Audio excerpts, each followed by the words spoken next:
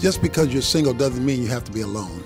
Dr. Tony Evans on Focus on the Family Minute. One of the worst things a single Christian can do, any Christian, but especially a single Christian, is to allow your singleness to put you in isolation. God wants you in community. He wants you serving. He wants you benefiting others. And when you are fulfilling your calling under God, generally as a Christian and then specific to you, given your gifts, talents, skills, then you are engaging with other people, which fights against that selfishness.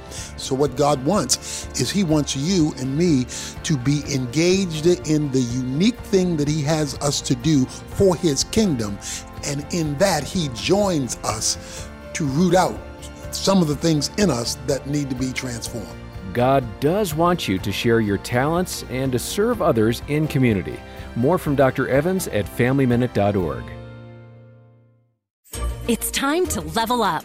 Give your kids a safe, faith-focused, and biblically based community, and so much more. Join the Adventures in Odyssey Club.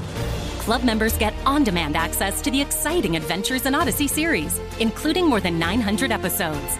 With faith-building activities, parental controls, and a safe online community, the Adventures in Odyssey Club could be your best adventure yet.